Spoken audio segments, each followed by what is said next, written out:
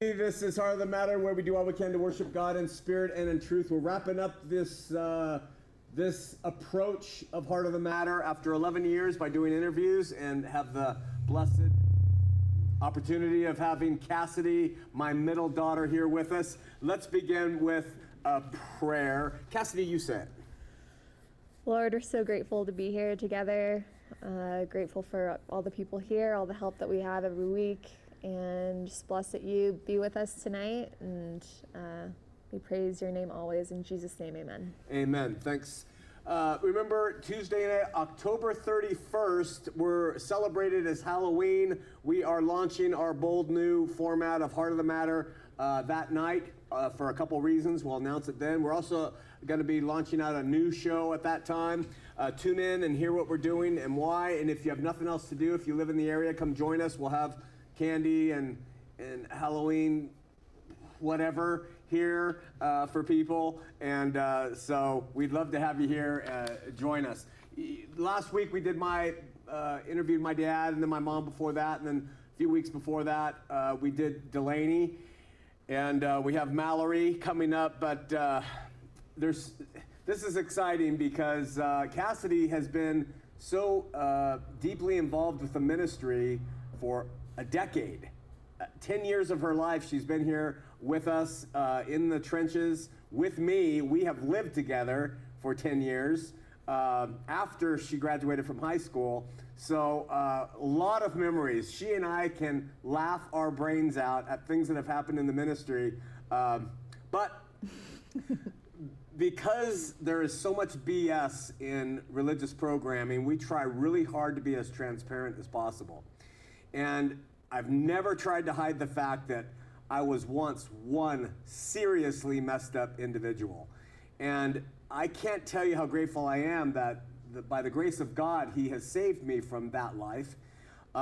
When Cassidy was about 4 years old, I was seeing a psychologist and a psychiatrist for some of the insaneness that was going on. Her name was Fran, and she was from New York.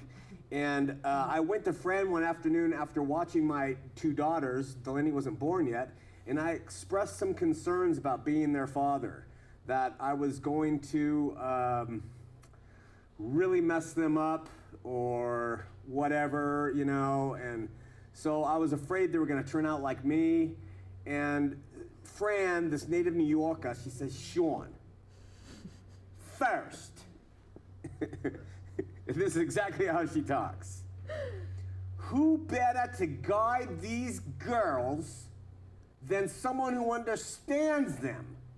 That's you. So you gotta be their dad. And second, that second one, that little one, she's gonna turn out to be your best buddy.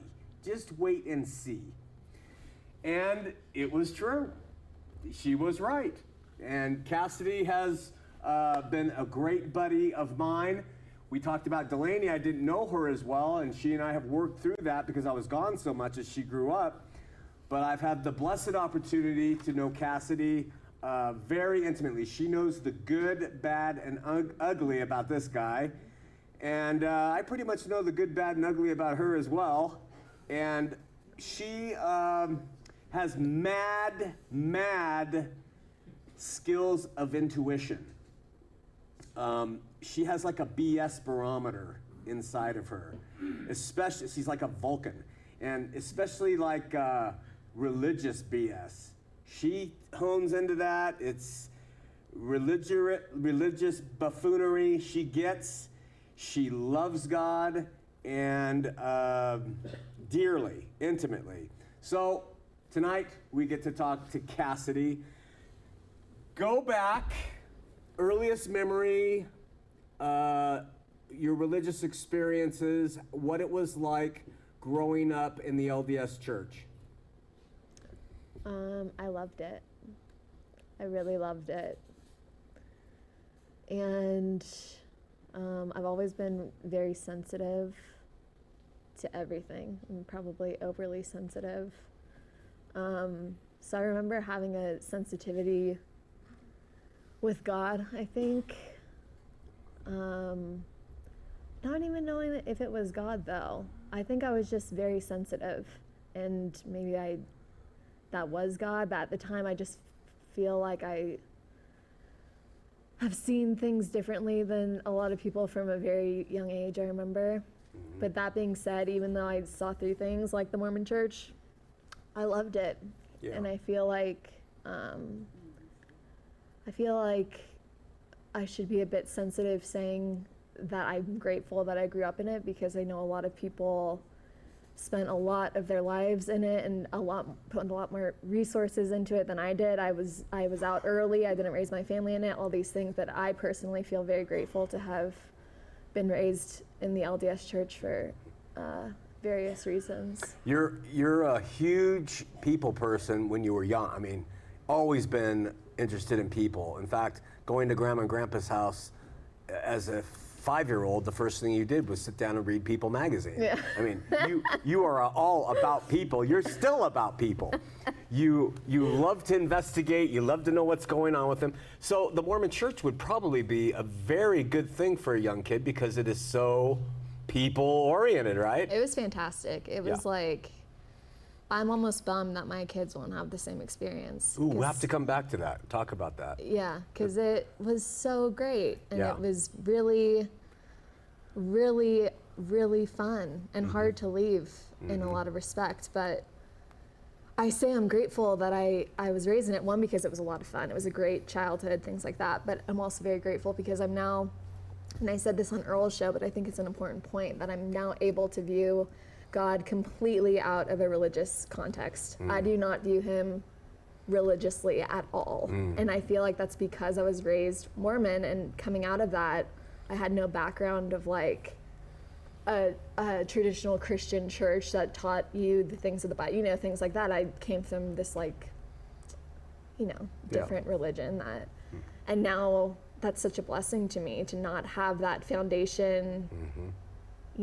I know so many people close to me who were raised in that and can't differentiate God from hell or sin or religion, and I'm able to. And I think that's largely because of my childhood. Awesome. So I'm going to jump ahead because of some really interesting things you're saying. You're going to be married in November, yes, and God willing, you'll have children. Yes. So how knowing the social benefits of organized religion, if it's not Mormonism, the other churches often have good programs too. Not as good as the Mormons probably, but they have good programs. What are you and Matt? How do you think that will go? Because I know you don't want to expose them to religiosity. I don't, and we've talked about it. And I don't think it's, I think I'd want to expose them to we literally talked about it, and I said we should take them to a different church, church. I mean, a temple, a Jewish temple, all different kinds of things, and come back and talk about, and you've said that before, talk about the differences of, talk about what Jesus says, give them that foundation of God and, things like that, but that they have to come to it on their own terms because, Matt's story too, it's just like I don't want to, I have trouble even talking about God with kids because probably to too much of an extent, I just worry. You don't want to indoctrinate them. What have you seen in Mormonism with the kids you grew up with and now looking at them, and in the Christian church with the people who were raised Christian and now are your age? What have you seen in your life that's happened to them?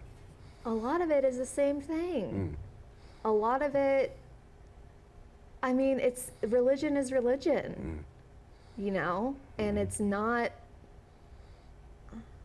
viewed that way. It's not viewed that just because it's a Christian church and maybe it's teaching the Jesus of the Bible, it still is attached to so much law.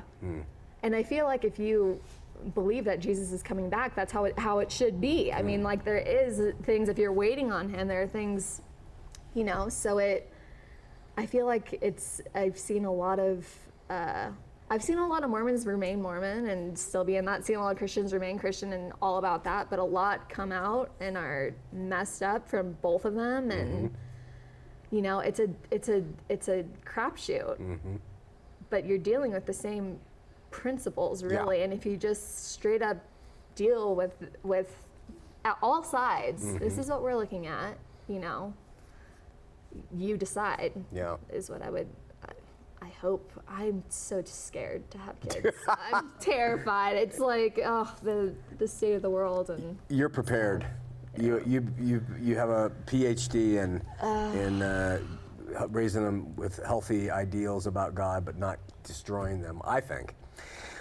So junior high and high school, I was doing my gig with coming out around your high school years, and you had a lot of friends in the church. Your life revolved around LDS church activities, stake dances, all over the countryside. So fun. Your core friends from the stake. Yeah. And what's happened with those friends? During that time of your life, you think these bonds will never end. Yeah. But have they? They have, for the most part. It's funny though, if people know that you've left, certain people will come. Like I had one kid come and tell me he was gay, and or just different. I don't know if I believe. They feel comfortable to tell you, but for the most part, I feel like a lot of people go through that of I don't know, and then once they realize no, I got to stick through it, you're pretty much done. But I'm friends like on Instagram and stuff, and it seems like we're friendly and things like that, but it's not the same, and that's a loss. That is a sacrifice for kids, you know. Any insight to parents? That's their greatest worry when they're thinking perhaps of maybe not remaining active in the Mormon church. Any insight that you would give them relative to their kids? Oh my gosh. Put them first. Put them first. I'm gonna get emotional. Can you hand me a tissue? That's what my parents did, you know, where they both just thought they were so polar in their thinking, but my parents put us first. My mom supported us with my dad. My dad supported us with my mom, and that is just so valuable. You know, I think we see so many people who worry that they're not sticking up for God, or they need to, you know, speak their mind and make a stand. And it's like, no, you need to be there for your kids and trust that God is working, because He is. Good advice. Yeah, you have been involved in the ministry with the emails, in addition to doing all the audio video work that we've had over the years. But reading those, the concern is how do I, and then you'll see sometimes the parents come back and say, I just couldn't stand it. I had to, and then you read a few months later, we're getting divorced. Yeah. Could you think of anything that God would want less than it would be for a couple to divorce? I know. It's just horrible. Yeah. But they don't, they want an answer. Yeah. And you tell them, wait on God. He will work. He will work. He is working. But it's hard to trust in that. And so you think, I need to do something. I need to act. I need to. And I felt like you guys were really good at just, you know, being and having your thoughts. And it was just, I don't know how, I'm sure it was God, but it was God for my mom, who was a stalwart Mormon, and it was God for my dad, who had left it. So it's not, He's there for everybody, and you just wait on Him, and, you know, it's worth it. Amen. Yeah. So you, after high school, you took a journey to Europe with your older sister, and you toured around Europe. You did the Euro-rail thing, and you slummed it and lived in the hostels and got bed bugs and whatever it was. What happened there? Punched in the face. You got punched in the face in Rome. Punched in the face in Rome. By a man. And I had it sounds so crazy to say, but I had a premonition that it was going to happen. Like, that's probably that 20 intuition. minutes before it happened, I was told, like, something bad is going to happen, and it did. And God was just, I remember before I was 18, I, was still doing the Mormon thing kind of, but not really believing in it. I had a boyfriend and was guilty over things with that, and just was confused, but I wanted to know God because my dad knew God and I knew he did, and I was wanting that. And before I left, I think I said, show me who you are, or something to that effect. And he did. I mean, that entire trip was hell. It was just so brutal. But through that, I came out knowing who he was. Yeah. And it was amazing to come home and tell my dad, who had faced so much crap, from people, and was doing the show, and I'm sure you felt like we didn't understand anything that was going on, and to be able to tell him, like, I'm born again and I want to be in Utah with you, and all these things that were just really things special. That was a remarkable morning. Yeah. I'll never forget it. Right by where you're going to live. I know, right there. Yeah. They just got an apartment, she and her husband-to-be, and it's right over by this restaurant. I picked her up from the airport, and we went and sat, and she told me that she had a life-changing event in Europe with God, and her heart had been changed. And so you come out here, and on we go. What have you learned? What have you seen? What lessons have played a big role in your mind in dealing with people in ministry?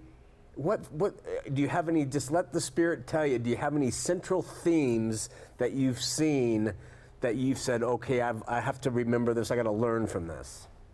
Oh my gosh. Show's yours. Oh.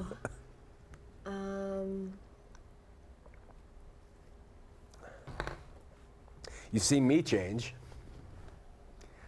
Yeah, I think I don't know. We have met so many people in and out. And ministry teaches you what people are about,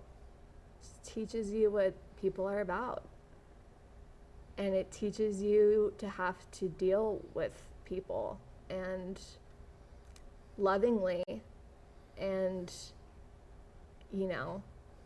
it is a challenge. It has been the challenge of my life, on top of just being in ministry, to have you as my dad,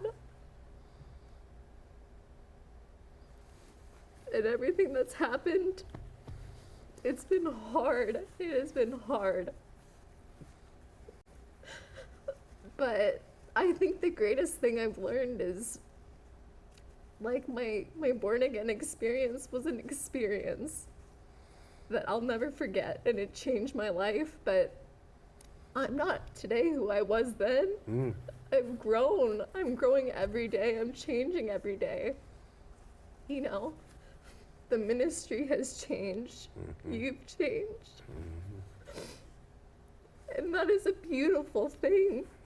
I was a seed back then that God just, came into my life. I was a seed, and he's just been watering, and I've been growing, and that is what Christianity is growing in God and learning to love.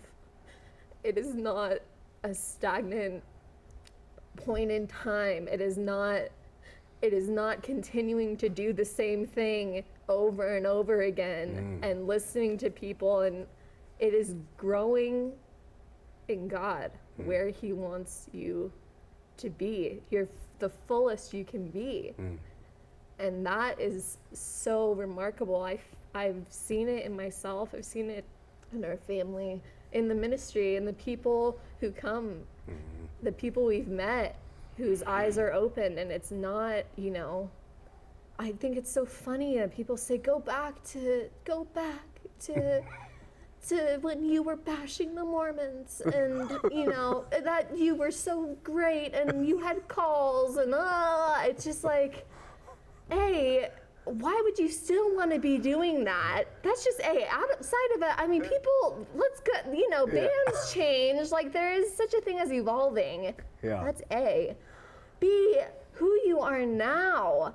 They want you to stay in the flesh. Mm-hmm. They want you to stay in that place of anger and I'm gonna get back, you know. Mm-hmm. They don't see, and now you're not a Christian because you now you're going to hell. It is unbelievable.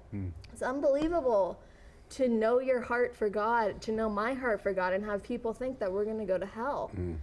And it makes me think, you know, we might say that about that Jew or that Hindu. We don't know anything. We do not know. They do not know what is in your heart, anyone's heart. You know, people come, it's unbelievable people. The people that you would never think, you know, would never think would love God, love him the most. Like you said, I mean, it's just, everything is backwards. Isn't it funny? It's so funny, and it's hard to explain, you know? It's hard to explain. But the thing is, I understand, because when you were at that place where we're bashing Mormons or whatever, your heart was in the right place then. You had the heart to help the Mormons. So I have to remember that about these Christian guys who are condemning you to hell because they think that you're really going to hell. Right. They want to save you from that. And their intention, I have to trust that God is working in them like he's working in me and everybody else. And that's been the hardest part. The Mormon thing was really fun and funny and things like that. But then once we turned and we were faced with the Christian elite, oh man, I almost lost faith altogether. What is this crap? They make the Mormons look like I know. pushovers. They make the Mormons. I would gladly have dinner with I mean, they are terrifying. Yeah. It's like Salem witch trial burned at the stake. Yeah. And I've made a fool of myself on this show numerous times, but you know, it's tough. It is tough to see people just rip someone you love apart, let alone someone who has a heart for God. It's just like, I can't put up with that. But it's a learning and growing experience for everybody. It is. Yeah. I just rambled. I'm so sorry. You didn't ramble at all. You didn't think you had anything to say, but you had quite a bit. I did. Yeah, you've learned a lot. No. Sorry. You're talking about being a seed and then growing in God. And I'm not putting any words in your mouth. I know what I think, but you have been in this 10 years now, involved in actual ministry. What have you done to make your growth so good, or what has happened where God has grown you? How does he do it? Everyone thinks, okay, I'm going to perfect myself now. No, it's not that. What is it? Tell us what it is. Perfection. It's learning to die to yourself. It's loving. It's sometimes when you don't want to. Yeah, it's nothing that I'm doing. Yeah. It's nothing that's, you do this and you're going to grow. It's not like that. But if things I notice in myself, that his spirit is changing in me, continuing to be in the Bible, just giving it to him, letting go. Really, just like truly saying, I'm gonna walk by faith, that whatever is going to happen, he is in charge. He's behind it. And that's then hard to slowly, do, isn't it? Yeah, but it's through it's so cliche, but it's through the challenges of like okay, you're gonna have to deal with this person. What are you gonna do? And it's just that constant like pruning of, you know, and he gets you to that core of, you know, this is what it's about. And it's beautiful. It is a beautiful thing to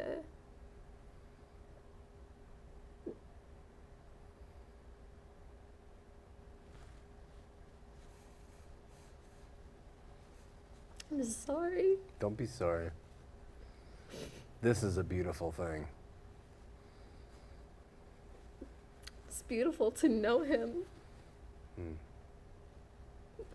in a way that, you know, you never think you could, that is outside of any religion, any law, any practice, anything. He is there. He's huge. That he is right here. It is beautiful. Well, it's beautiful for me as your dad to hear his daughter share these thoughts about God, because to me, you're nailing it on the head. This is what we all seek, is to know that beauty of God intimately and outside of what religion demands. Been very fortunate. We have. God has blessed our family mightily. He has. And like you said, it's through the trials and difficulties, but he has blessed us greatly. He has. You made a comment that's interesting to me, and I understand what you mean by it when you said, I'm kind of bummed that I won't raise my kids in it. Yeah. Tell us about the trade-off.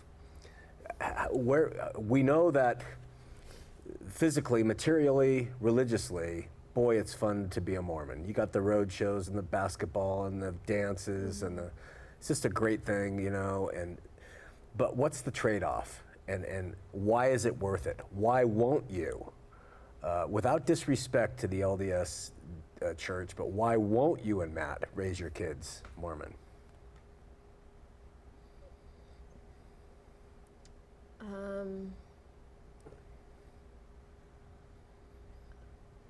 To be honest, I think it's good to suffer a little bit and have to really face what everything is about. I don't want my kids to be placated by anything. I want them to have to realize this is my life and I want to know what it's about. And that's harder to do when you're, you know, distracted by fun religion or whatever. And then on top of that, and that's when I think God really reaches you, is through that existential, I know he did for me, of like, you know, just showing you who he is. And they can form their own thoughts, their own opinions. That's so important. I don't want, you know, I want them to question. I want them to be challenged, you know. And it is tough. After I was born again, I went through the hardest time of my life. The hardest time, the darkest time, you know, of just what is happening. But that's when that growth happened. That's when the growth happens, is through the suffering of, you know, continuing to just trust. The trade-off, I mean, obviously the Mormon church is great, but the trade-off is freedom.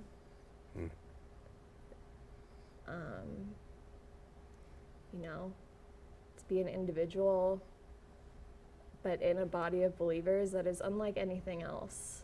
To be able to connect with like a fellow believer who just gets it is the best thing ever.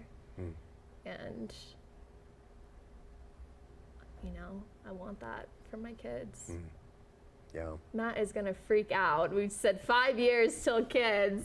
He's gonna be like, what If you're watching, Matt, clock is a ticking.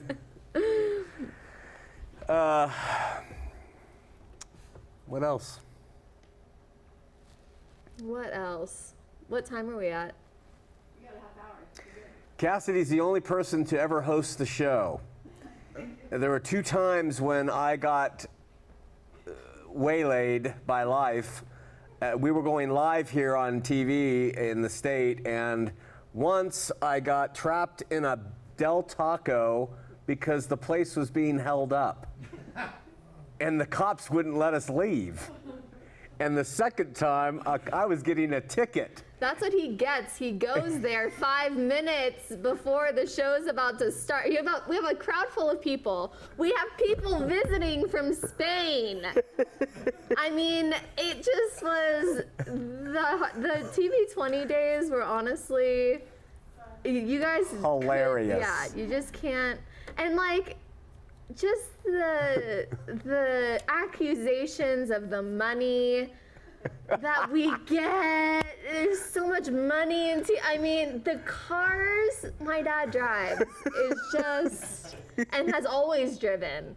It's unbelievable. That's what I'm saying. It's, you know. It's very different from what people think. People, it's just so funny. It's really funny. We have unbelievable car stories in ministry. Unbelievable. You wouldn't believe them.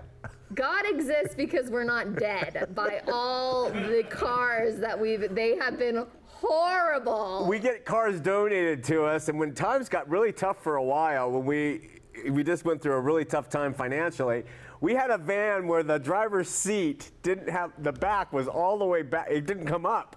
So you had to drive it like this. We had a car, a Jeep, that if you hit a bump, we called it the death rattle. It would go like this. And it's swerving, and you have to hold on for dear life. I could not control that car with all my strength. I couldn't hold that wheel still. We called it, and we could come home and that. Did you get the death rattle? Yeah. We had a car catch on fire. On fire. And I drove down into our apartment complex. A car was coming up, and the guy goes, "Dude, your car's on fire." He drives down. I drive all the way down and park it in our spot. Yeah, because why would he not do that? Okay. And it completely engulfs in flames. The whole apartment complex is emptying out into the street. The doors are automatically shutting. The lights are going off. There are 7 fire trucks, cops everywhere. I burst into the apartment, and Cassidy's laying on the couch. Cassidy! There's a fire! I'm pretty sure I was watching Seinfeld. She was watching Seinfeld. It was very And she goes, "Do you have something to do with this?" I swear to you, I heard the sirens, and I thought, my dad has that intuition again. My dad has something to do with this. And he did. He runs in. The whole place is vacated. The alarms are going off, and she's sitting watching. She doesn't even get moved. Yeah. The car stories. I feel blessed. The thing is, I feel blessed because I think a lot like my dad. I understand concepts that he presents with ease. I really do. And sometimes I worry because I think, is it because he's my dad and I'm leading you down the primrose path. Yeah, you just wonder. You should wonder. But at the same time, I just grasp it and understand it. So it's been really a blessing to be taught by you, and because you see scripture as I see it, or you see God as I see God, and we have our differences and different social things or whatever, but that's been a huge blessing. What are some highlight changes that have happened that you have oh, I get that? The preterism is a big one. Those of you at home who don't know what that is and what she's talking about, preterism means it's the fulfillment. And so what Cassidy's talking about is we believe the Bible has been fulfilled. It was written for those people then. Jesus' second coming was then, as he promised it would be, that all the apostles taught he was coming back then. And so that we read the Bible today to learn its spiritual principles for us.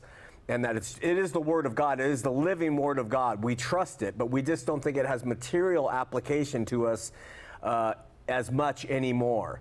it had for them, it doesn't for us. It has spiritual application for us now. And so you went from learning about future eschatology, where Jesus is coming back, we're waiting for him, he's coming back at any time, and now you have come to believe that it's all fulfilled and we're living our lives. But yet, let me ask you, and I've never asked you this, I don't think, what do you think when you see what's going on around the world after having learned preterism? Well, my future husband would say, this has always been happening, we just didn't know about it. Now we have which I'm thinking, well, maybe, but I don't know, it's getting pretty gnarly where you're thinking, it does, I understand people, you know, having the urgency about it or whatever, but no, I think that's really changed the game for me, I mean, you could argue it doesn't change a lot or whatever, but I really think it completely shifts your perspective of things. On everything, on people, it's just so different. It's so different. That's been a really big, a great one. That was a game changer for me. Yeah, game changer for sure. You just see everything differently. You just see it, it's like being born again, really. It You're is. just like, that is, and it's amazing when you go back and read scripture, how did I not see this before? It's unbelievable.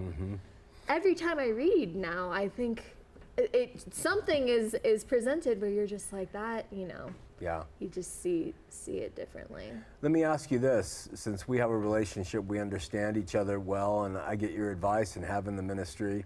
So do you think it's possible that, like you were talking about, you grow, and we don't criticize people who are maybe younger in the faith, who are yelling you're going to burn in hell, because we were once there, and they're going to grow. Do you think God has set it up that way for the Bible to read to people who want to see futurism? Those who have the eyes to see preterism will see fulfillment? Yes. Yes, 100%.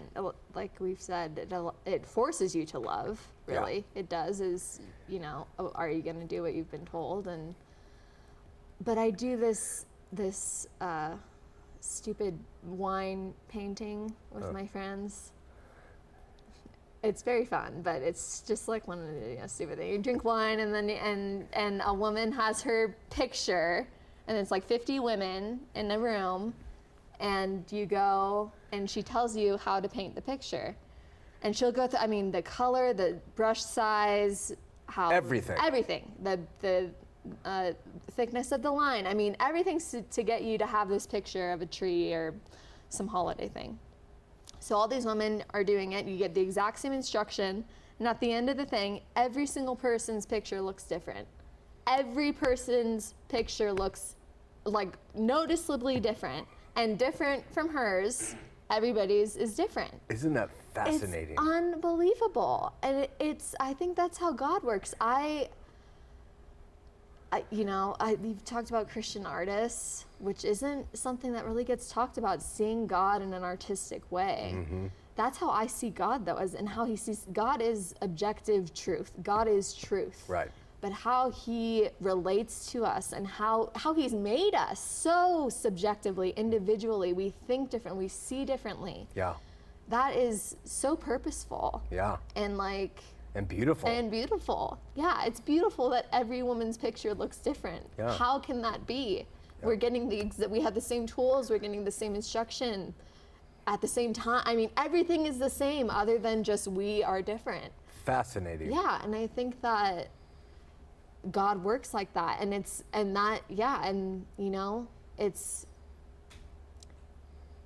hard when I see people claiming to know God who aren't showing love.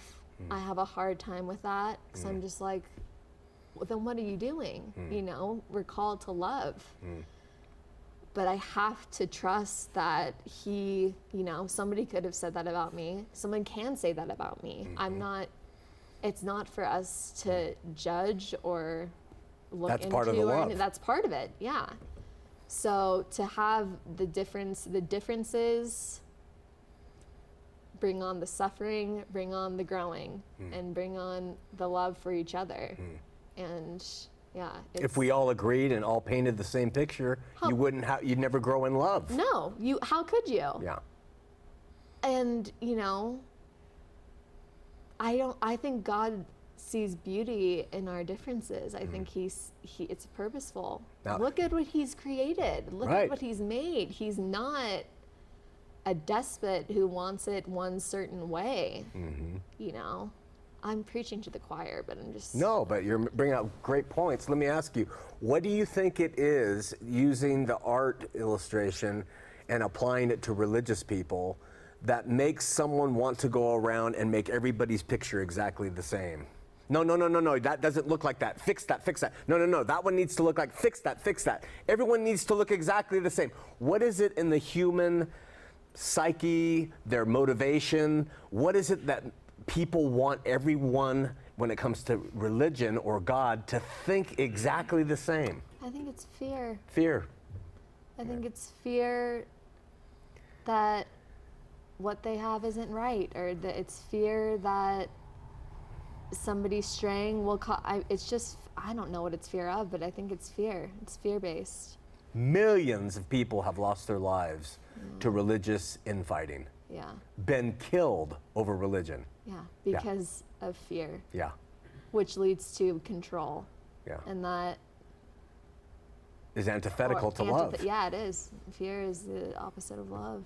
I think that, and it's hard. But, I got to understand that it's probably really hard for these people who see God in such a specific way to hear that, somebody is claiming Jesus, but they don't believe that there's an eternal hell forever and ever. Yeah. That would probably really put a stone in their shoe, or whatever the phrase is. So you have empathy for them. Yeah, you have to understand it. Trust me, I'm the person who has the hardest time with that. But I have to tell myself that, because what am I doing if I don't, if I'm not practicing what... But I do think people have a harder time with Christian artists or something. I don't know what it is. Way too liberal. Yeah, I think Way we too just liberal. don't like it. So here on this stage, and you brought this up, so I can bring it up, we've had a few people who are almost consummate objectivists when it comes to God. Matt Slick, he will tell you, I know the answer to that. We love Matt, but he will tell you, I know the answer. Wait, let me tell you, I know the answer. And Jason Wallace, we don't ever talk about these guys, and I'm not speaking badly of them, but we've had some heated moments with Jason. Yeah. Jason is he's an Orthodox Presbyterian, Calvinist. I mean, you don't get more linear, narrow, down-the-nose thinking than you do a 5-point Calvinist. Do you think that the way they are, and we believe them as brothers in Christ, and they love in the way that they love, do you think that God has a place for them in this kingdom, and that their super strong differences fit as well as the super liberal differences that we have? That's a hard one. I'm not going to lie. That is a hard one. Yes, because if I were to say no, I'd be just like them. Yes, of course. Yeah. Of course. But it's tough. It's tough, especially when emotionally even, it's just hard to, Why do you suppose that from the liberal side, we can be, everybody's going to be okay, God is going to work it out, but from their side, nobody's okay? I think it's because maybe they just feel like they're killing themselves to be right by God. And to see someone else who doesn't take it as seriously, it just pisses them off that we would... But do we not take it as seriously? To them, they might think he dresses this way. He doesn't take... I mean, you don't know what they're thinking. Right. It could... I don't know. But it's hard when they tell... That's not how I see it or whatever. That's not how we see it. Because it's a collective we, somehow it's more important than an I. Yeah. I see it differently. Yeah. And they don't like that. They Right. don't, They say appeal to the church fathers. yes, Appeal to history. And I can't stand that. It's, So, but yes, like I said, we got so many emails at the start. How could you be doing this if this isn't spreading God's, all things that are valid arguments for someone to write in and be like, why are you spending your time? But at the time, it's where God had you. Yeah. It's where God had the ministry, and it was reaching people. Yeah. That's the thing. It was reaching people. So Jason Wallace, I'm sure, is reaching people. God uses him to reach people. Matt Slick, same thing. That's the key. Yeah. Everyone is reaching within their realm and doing their part. Yes. Like when we had the guy on, what was his name? People wrote in and said he's crazy. Man in White? No, it was later. The guy from Vernal? Yeah, I think Who thought he was a prophet? He thought Yeah. he was the prophet. Yeah. But he had a great heart for God Yeah. and stuff like that. And it, where were we going with that? Oh, but he was reaching. Is God reaching him? God is reaching him. Yeah. I lost my point. The point is, are you reaching people for God? Mm-hmm. Yes, I'm sure everybody across the board God uses. Mm-hmm. That's the point of the whole thing. That's the whole point of subjective Christianity. But even as liberal as I am, it's hard for me to look at somebody on the polar end and be like, Very you're right there difficult. with me. Yeah, it's hard. It is really, the faith is not for the weak, that is for sure. No, it's not. Anything else, Cass? We're taking this really casually. This is how Cass and I, this is how we talk.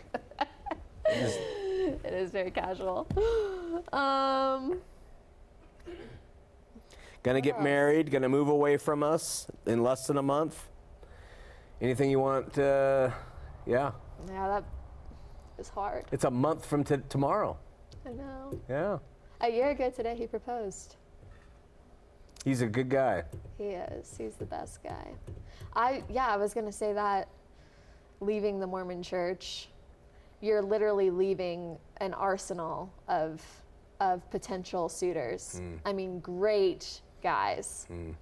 Handsome, wealthy for the most. It's just a culture hall full of guys that you are friends with and like, and to leave that is tough. And I did, and I trusted you're gonna come through for me somehow with giving me someone who lines up in all the ways. And he did. You certainly did. He did. Matt is great. Yeah. Could not have handpicked someone better for you. I'm not kidding you either. You guys are a match made in heaven. Yeah, we are. Yeah.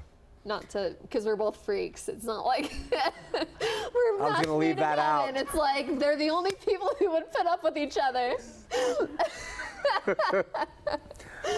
No, I feel like I've been so blessed to spend so much time with my dad, with my parents. I needed that time, and I think God knew that. I've been a homesick child since I was little, and I need, to ease into things. I'm 28 and still basically living with my parents. So what does that tell you? On a bunk bed. On a bunk bed. She stays above us in a bunk bed. We have adult bunk beds, which always sounds sexual to me. I don't know where that's coming from. It's just like adult bunk beds. It sounds so sick. But that's what Only we in the sleep mind on. of a millennial is it sick. I just like. To me, I it sounds don't- like camp. No, the adults are not supposed to have bunk beds. But I sleep on the top. When Delaney was here, we slept on the top, and my parents sleep below us. Yeah. And when Matt visits, he sleeps on the trundle below my parents. What is? We're a freakish family, that's for sure. Just yeah, people have no idea. But yeah, I'm very grateful for my whole life.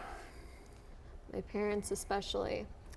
We're grateful for all you've done for the ministry and all your talents with the, you're going to continue on though and continue to work and just from Southern California and Yeah. keep producing the stuff we need. You're producing the opening for the new shows. which is going to be really fun to unleash upon the world. Yes, it is. Yeah. You guys don't know what's coming. We have big surprises for you. It's going to be awesome. Any final thoughts? I'm just grateful for it all. Really grateful for everybody who has stuck with us, who watches, you know, hundreds, I want to say hundreds of thousands of emails. So many people that just have written one line or whatever to give their thanks, or that is amazing, and that has gotten us through some hard times, you know. We're very grateful to the supporters and everybody here. Just saints, really. Couldn't happen without them. Well put. One final thing, Cass. When you came up here, you'd left Mormonism, and you were involved in the ministry, and you tried to get involved in the local scene. I did. You went to Marcus Maher's Revelation teaching. I remember that. I was blown away that you were doing that. You'd go to the Mount. That pastor has since left the faith completely. Yeah. You have had some experiences. You had an experience with tongues. I did have an experience with tongues. That happened at a church. You couldn't believe it. You came home and said, I just can't believe what I saw. Yeah. Tell us what happened. Tell us, and just generally size up what that experience was like, coming here and saying, there's no Mormon community for me. I got to get involved with the established community for my age of people in the Christian faith. How'd it go? It was bad. I'm not gonna lie. It was not. Please don't tell us what you really think. No, I have to. It was not. It was hard. And this could have just been because I was your daughter. Could have been. It could have just been that. You know, that's very, very likely. But, you know, it's very cliquey, not super welcoming, especially coming. I think it's hard too because I came from like ministry knowing you have to welcome people and be overly taught to be overly warm, and none of that. I didn't find a home. And, you know, I think of myself as not being a seeker, really. I don't know why I think that, but I questioned a lot of what was taught.